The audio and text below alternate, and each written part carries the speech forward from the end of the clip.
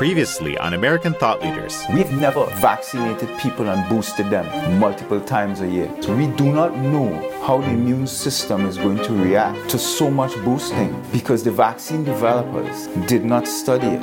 In part one of my interview with Brownstone Institute's Dr. Paul Alexander, an expert in evidence-based medicine and clinical epidemiology, we discussed the data on natural immunity and the failures of lockdown policies.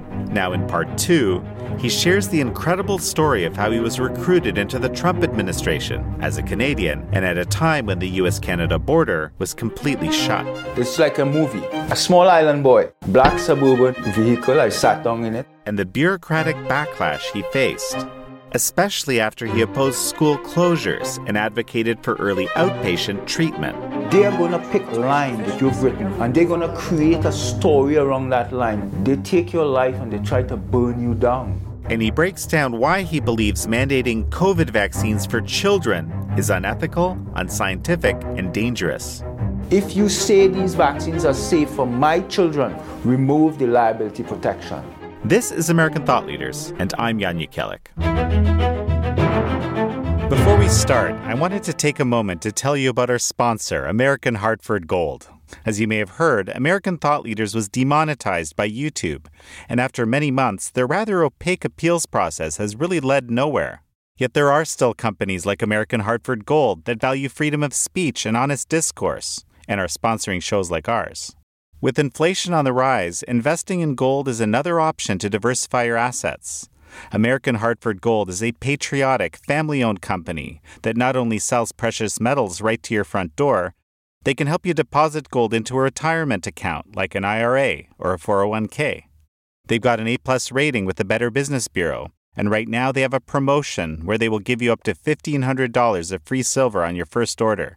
You can just call 855-862-3377. That's 855-862-3377. Or you can text AMERICAN to 65532.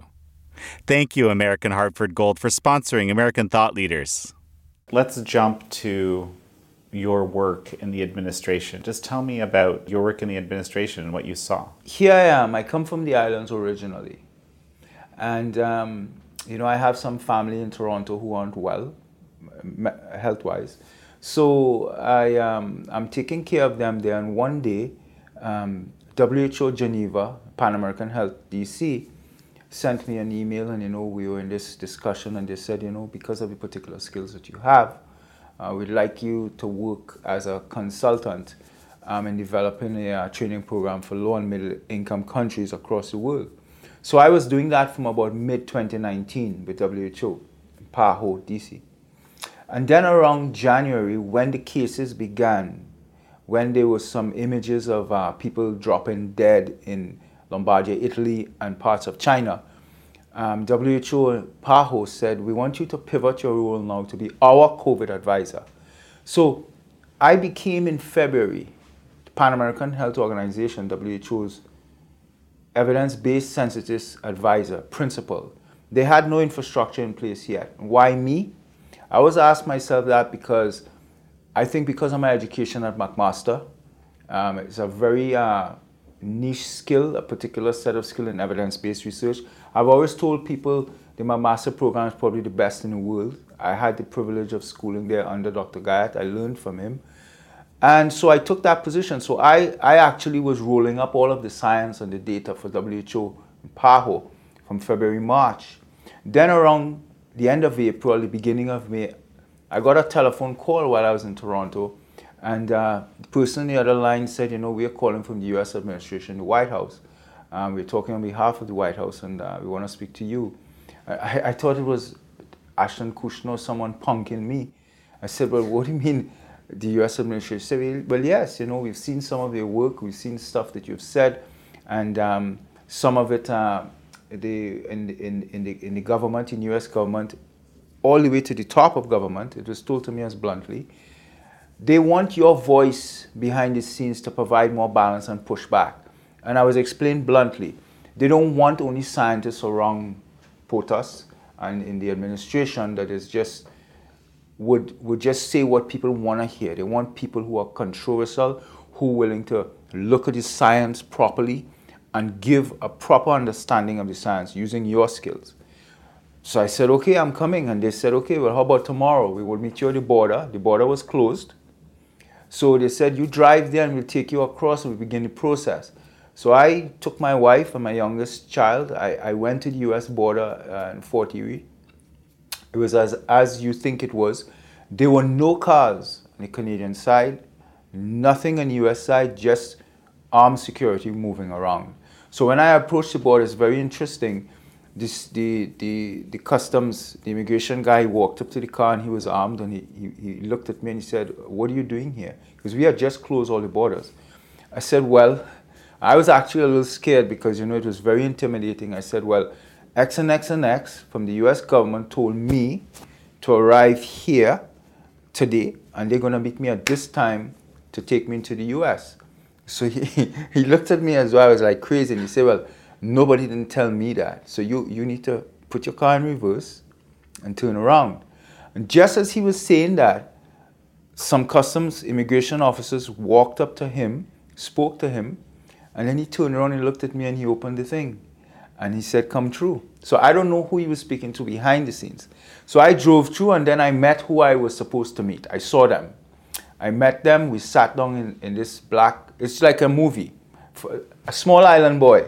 Black suburban vehicle. I sat down in it and he spoke to me for about a couple hours. He said, we're going to take you down into Buffalo, vet you a little more.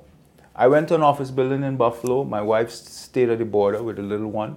They drove me there and then I'm sitting there and I could hear them speaking to people in the White House. They're talking to them based on our conversation. They were asking me questions. They went through the whole thing. It was almost like an FBI check, like about terrorism, every single thing. And then at the end, they said, we want to know if you'd be interested in joining the administration seriously. And I said, yeah. At that point, I still thought it wasn't true, but they said, well, yes, and we'll give you 1 week, and you have to come to D.C., blah, blah, blah. So I went. When I got there, it's very important that you know this, that the society does not know. The public does not know this, so I'm telling you. When I got there, it was told to me upfront that, well, it has been leaked in the media that the White House has hired a scientist, to work in the communications office. And there's some outrage, and they're going to make your life hell from day one. My role was a technical role, not a political role, was to provide any technical support to these people.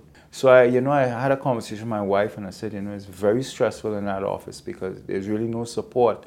The building was empty. It was this big building. There's a lot of military there with me because Operation Warp Speed, the vaccine was ramping up. It was staged in the floor above my floor. So it was soldiers everywhere. It was very tense.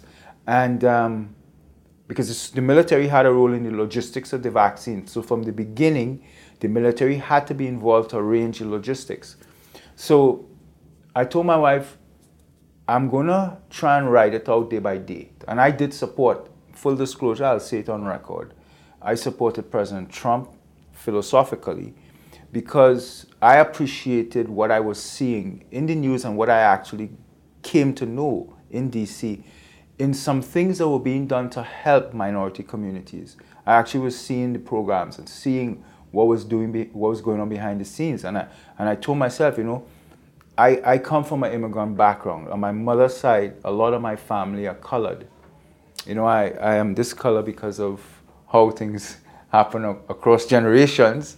But that's my heritage and my background. And I said, I like what this guy is doing and I appreciate it. So I will work for him. But as a scientist, when we talk about silencing scientists today, like Kulldorff and Bhattacharya and us, this is real.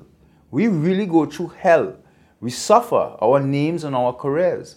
So what happened was the White House made this policy.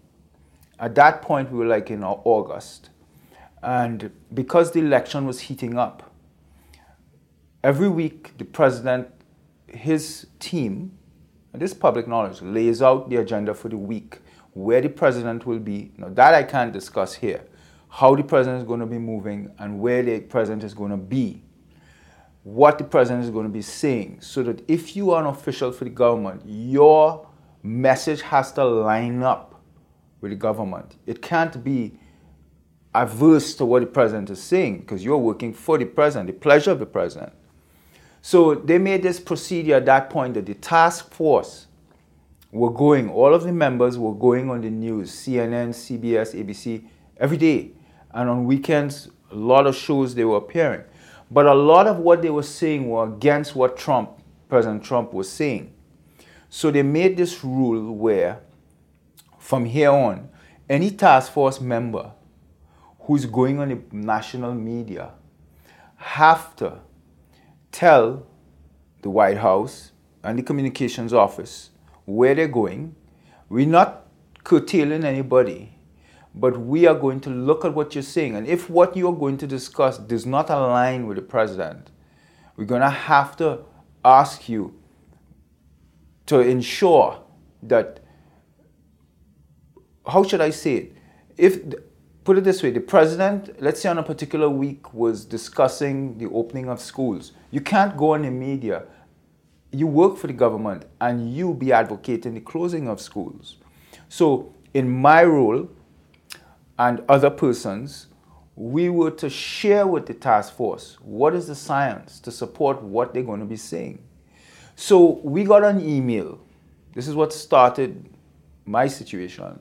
We got an email from the NIH, CDC, involved Dr. Fauci.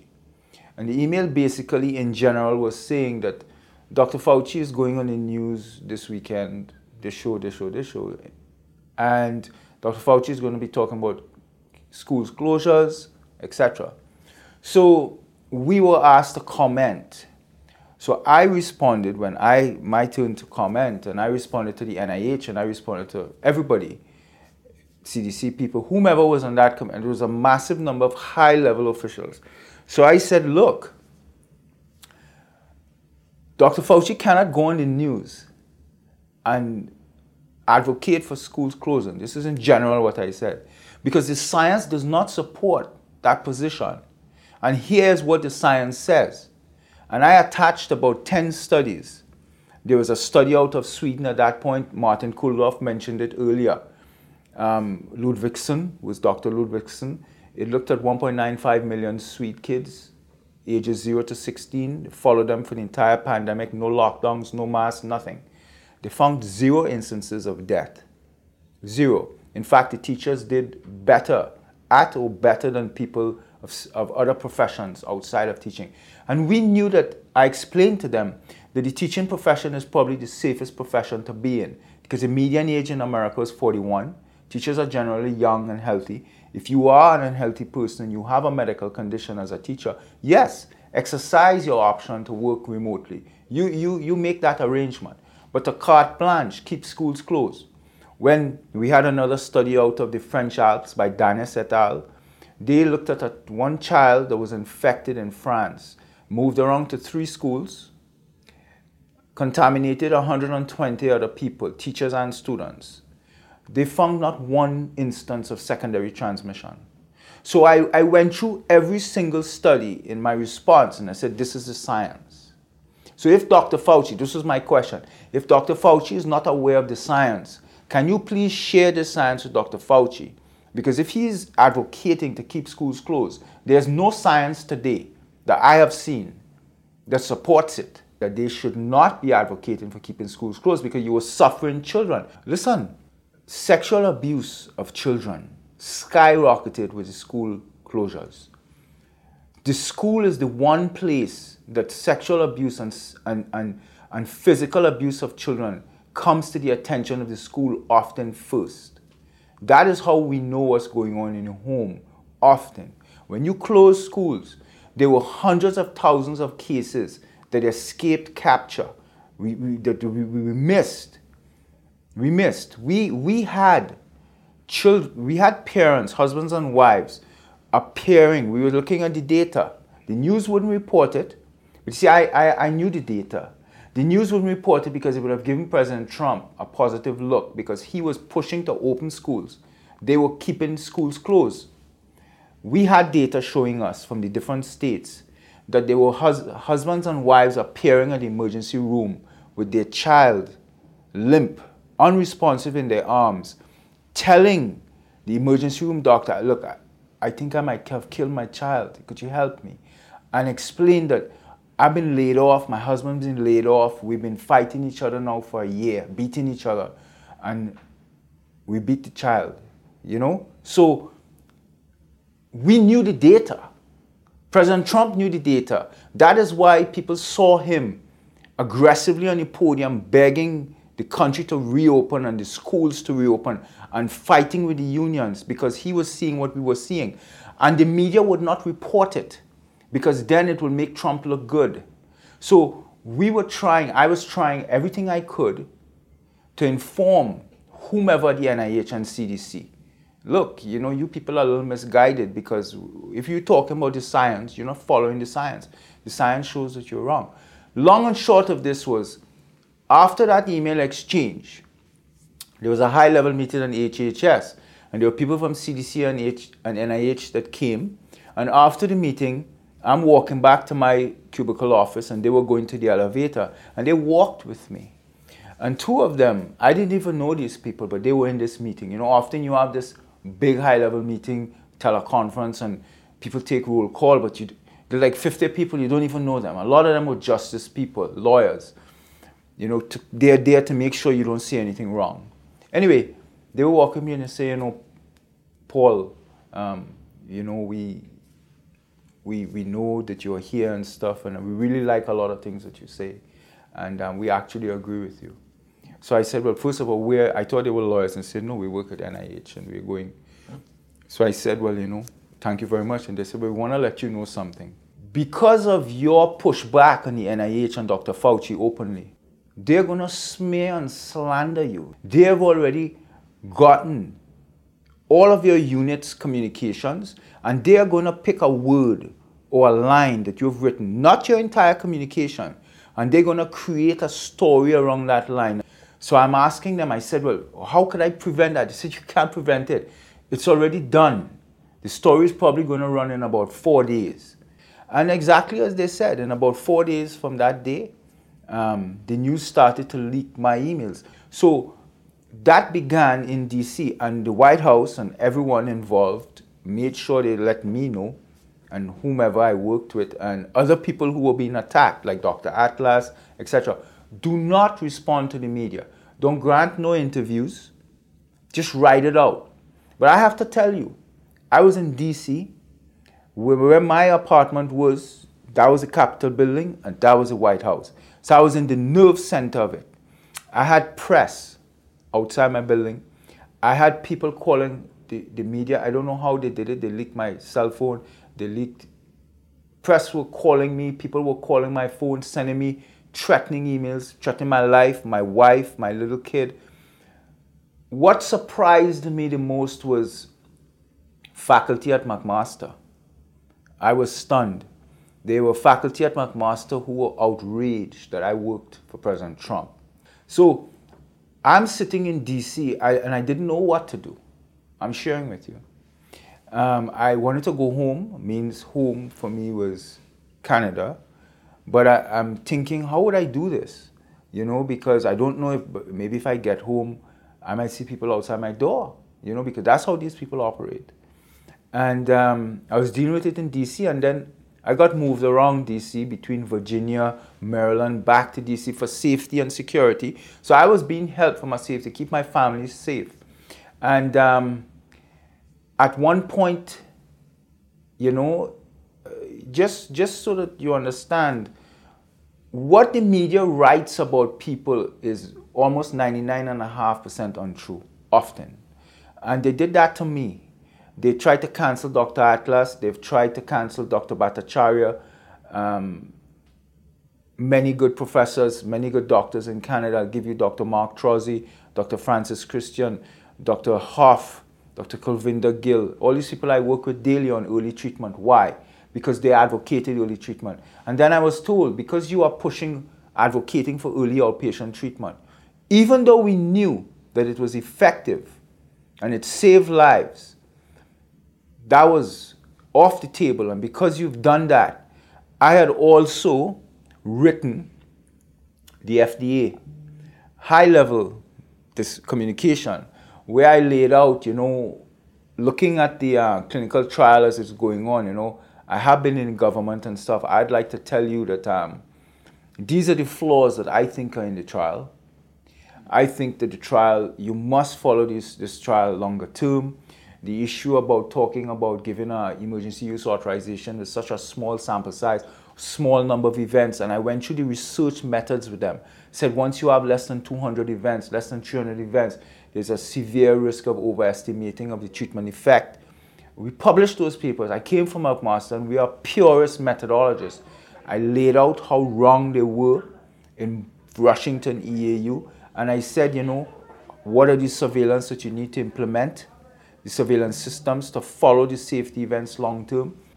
So I was on the chopping block it's almost as though the bullseye was in between my eyes, and it was the most horrible experience ever, especially with my experience at McMaster, because McMaster reached out to me and told me, because you're Canadian, so I'll explain to you what they did. They said, Paul, we have the entire media in Canada want an interview. I said, well, I can't give no interview to nobody. The White House has told me I can't speak to anybody. Then they said they want to interview people in the university. I said, well, I can't stop that. All of a sudden, I started to get emails and calls from professors from Oxford, because I attended Oxford, who were my professors back then. I even forgot who they were, telling me, Paul, this media person sent me an email and wanted to ask me questions about you, what type of person you were. Did I ever see anything odd about you? And you were just my scientific student. So this person actually supervised my thesis. I don't have anything negative to say. What should I tell them? I said, well, you just tell them the truth. They communicated. They went into all my published literature, all of the studies I published, and they're numerous. And they found all of the co-authors that I co-authored with. And they communicated with them, asking them things about me. Is this a good guy? Did he ever do anything wrong to you? Nobody had anything negative to say about me. But it is the most catastrophic thing, devastating to you, to know that I am living in Canada. This is my home. Now I'm outside, and you have the press in Canada like in a frenzy. They just want a story. They just want to write something, and they're not investigating it properly to know the truth. And it just went on, and then by around the end of September, I couldn't take it much more. And I'll be straightforward. I'll tell you on the inside. The White House called me and told me that you just keep not responding to the press. We are going to bring you into the White House in 2 weeks, move you out of HHS, and bring you there. And that will be it. By then, there will be another story. Turns out, next day, Justice Ruth Bader Ginsburg passed away, sadly. And from my point of view, I got communications from the White House and they pretty much told me and other persons that now you're going to be off the front page because now they have another story to deal with. And that's exactly what happened. It stopped right there. But I was so frustrated. I was so angry as to what I went through. I wasn't interested in going to the White House. I wasn't interested in anything anymore. I still supported Trump. I still did. I still do. That's a separate discussion, but I left. I gave my resignation at the end of September, and that was it.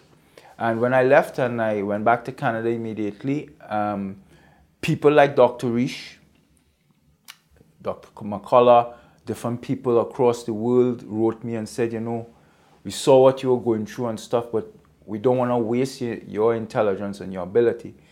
We're working on early treatment.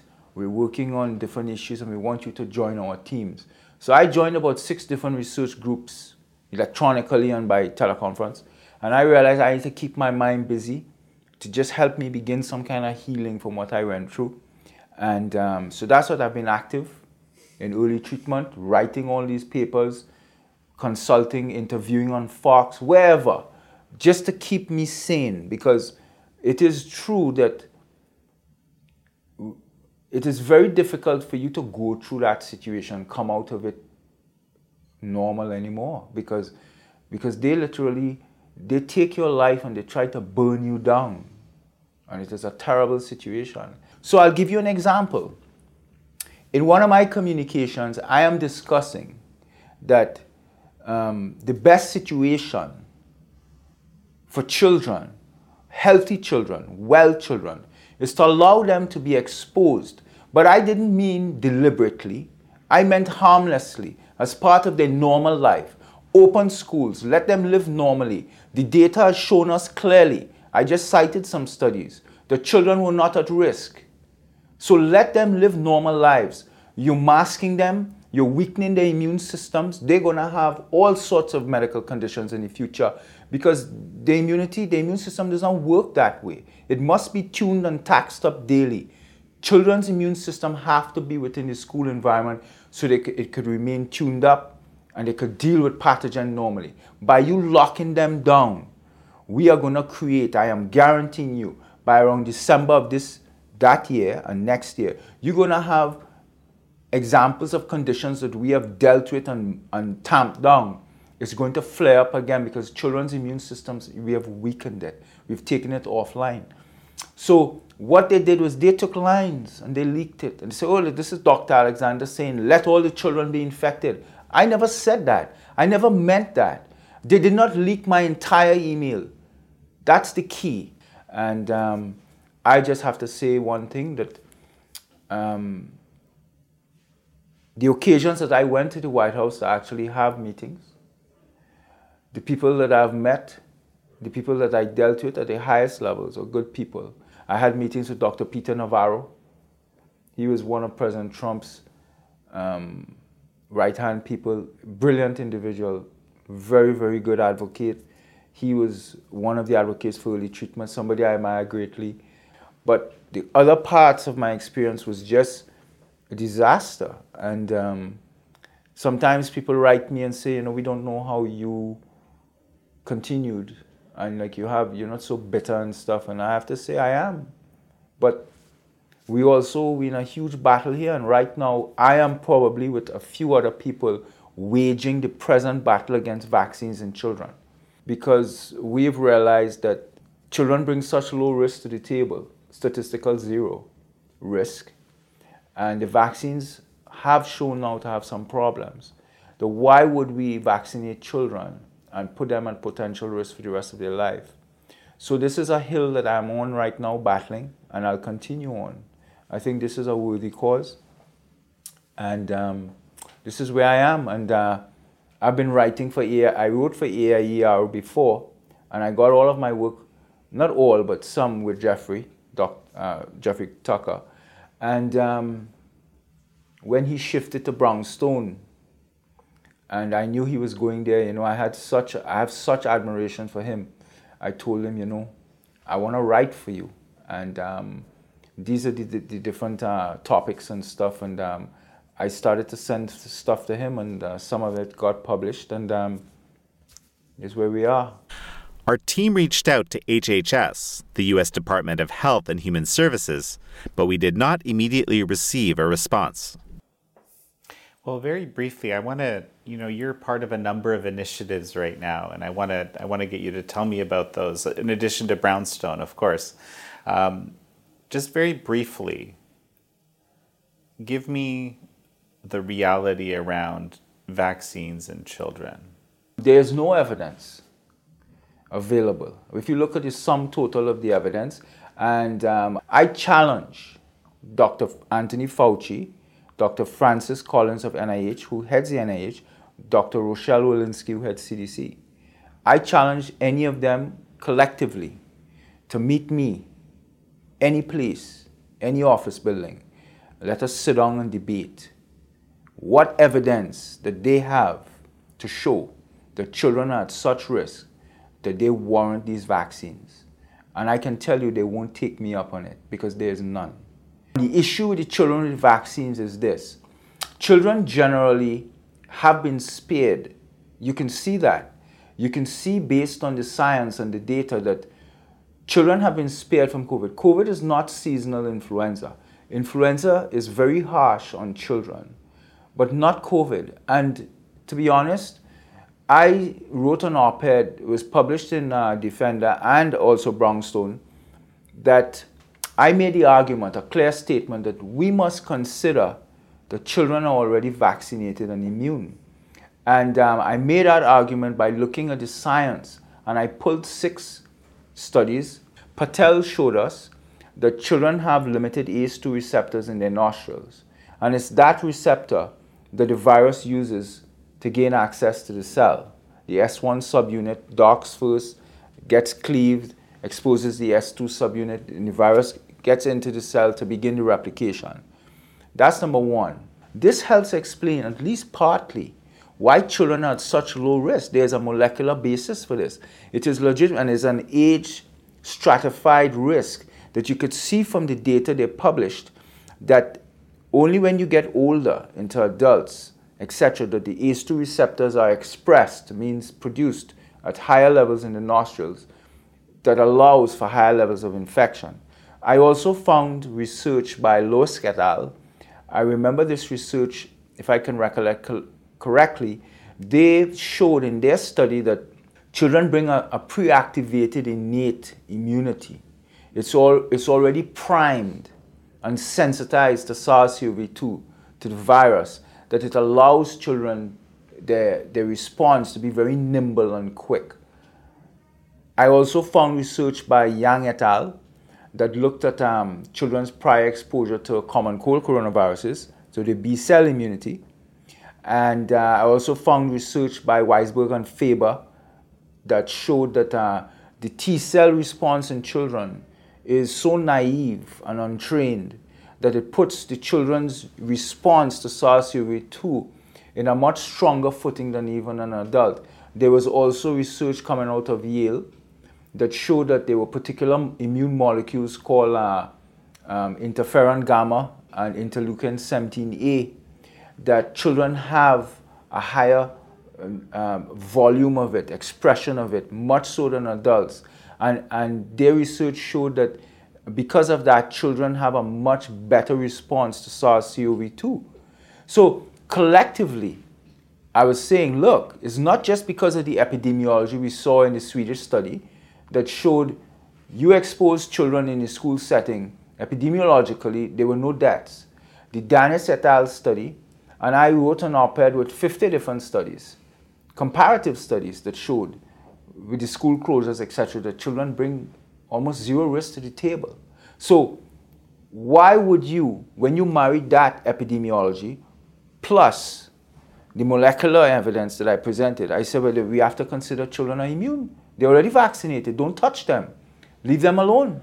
And I'll end by saying Dr. Marty Makary, Johns Hopkins, he's one of the top epidemiologists. He's always in the media. I actually think he's a smart guy. I don't agree with some things that he says, but generally he's very technically sound, and I admire him tremendously. He clamored with the CDC to ask them, those instances of children who've died in America, that you, the CDC, says died due to COVID, you pegged a COVID to their death. We want to see whether COVID was incidental or causal. The CDC has refused to provide the detail. His team, and it's been published, his team looked at the deaths, and he has reported that they can't find one instance of a child that was not ill, severely ill, that CDC says died due to COVID. So that makes you understand that we're not dealing with well children. Listen, I'm a parent. My youngest is 12. The death of a child is probably the most catastrophic things you can ever experience, and I don't know how a parent lives. So this is a very delicate discussion to have, but we need to be based on the science here. I need to follow. You cannot be making policies where you're scaring parents into taking this vaccine that you have not studied.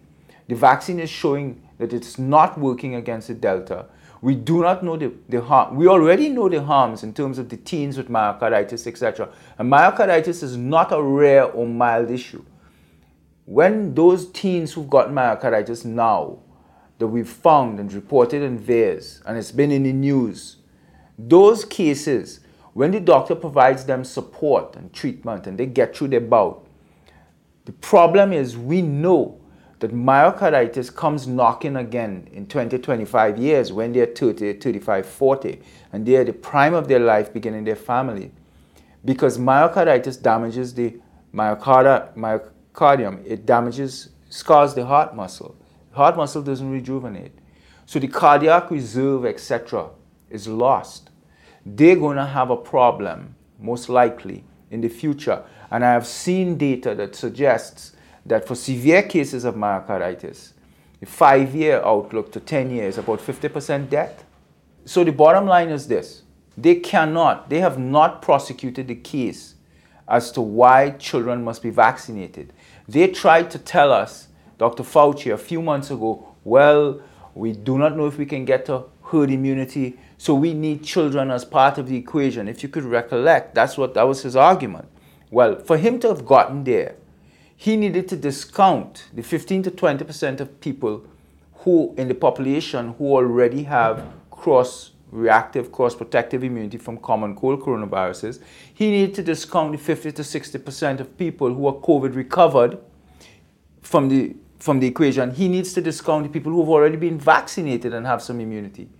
So to say that you need children in that mix to move to population level immunity is actually, to me, so deceitful and so duplicitous that you would scare. And when was it in history that we use children to protect adults?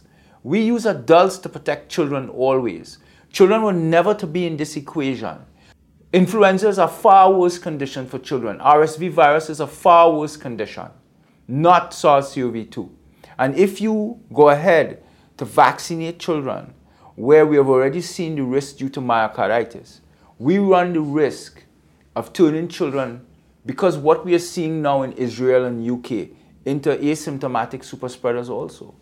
So we run the risk of harming children.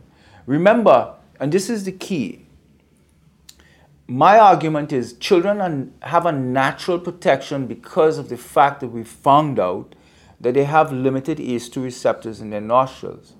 We understand that. That is a fact by Patel et al.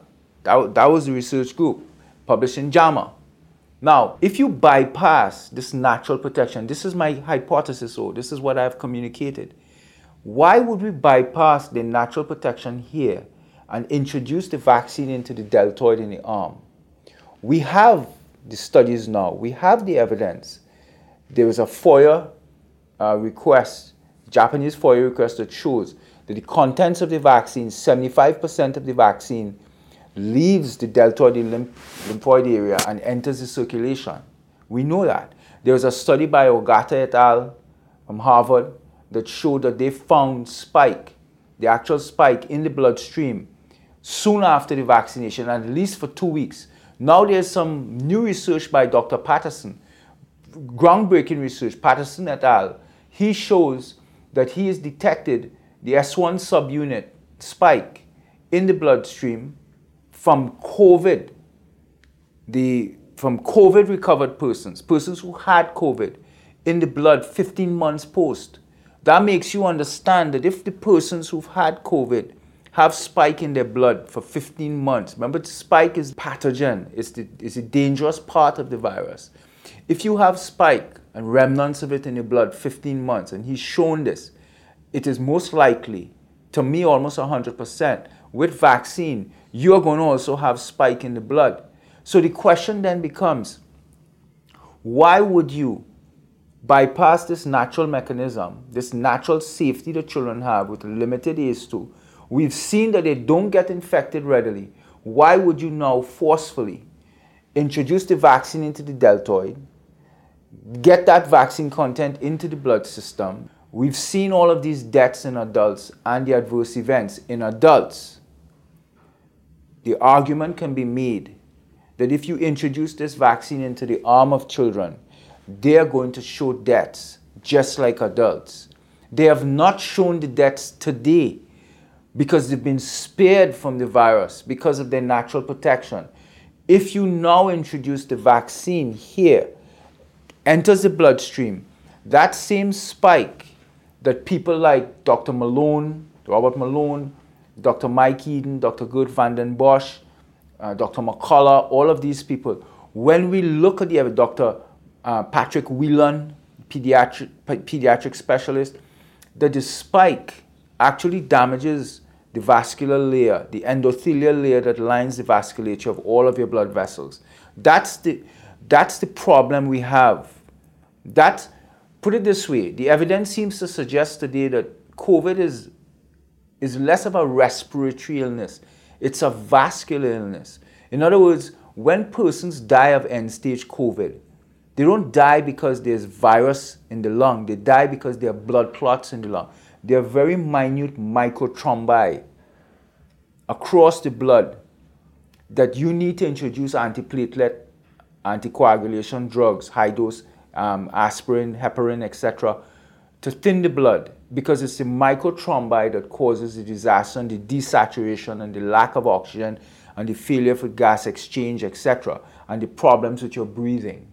So the question is, if a child has shown us that they don't readily get infected today, and we found the molecular basis because of the limited ACE2, we found the low study with the pre-activated antiviral innate immune system, we found the positive B cell response, the T cell response, prior exposure to coronaviruses.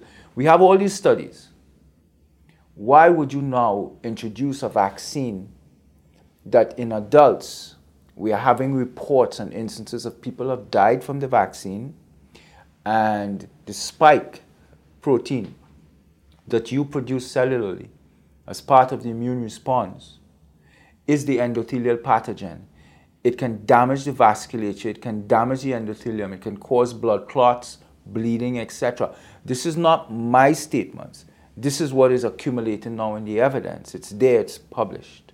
So my question is, leave the children alone, my statement. If you cannot, here's the key here.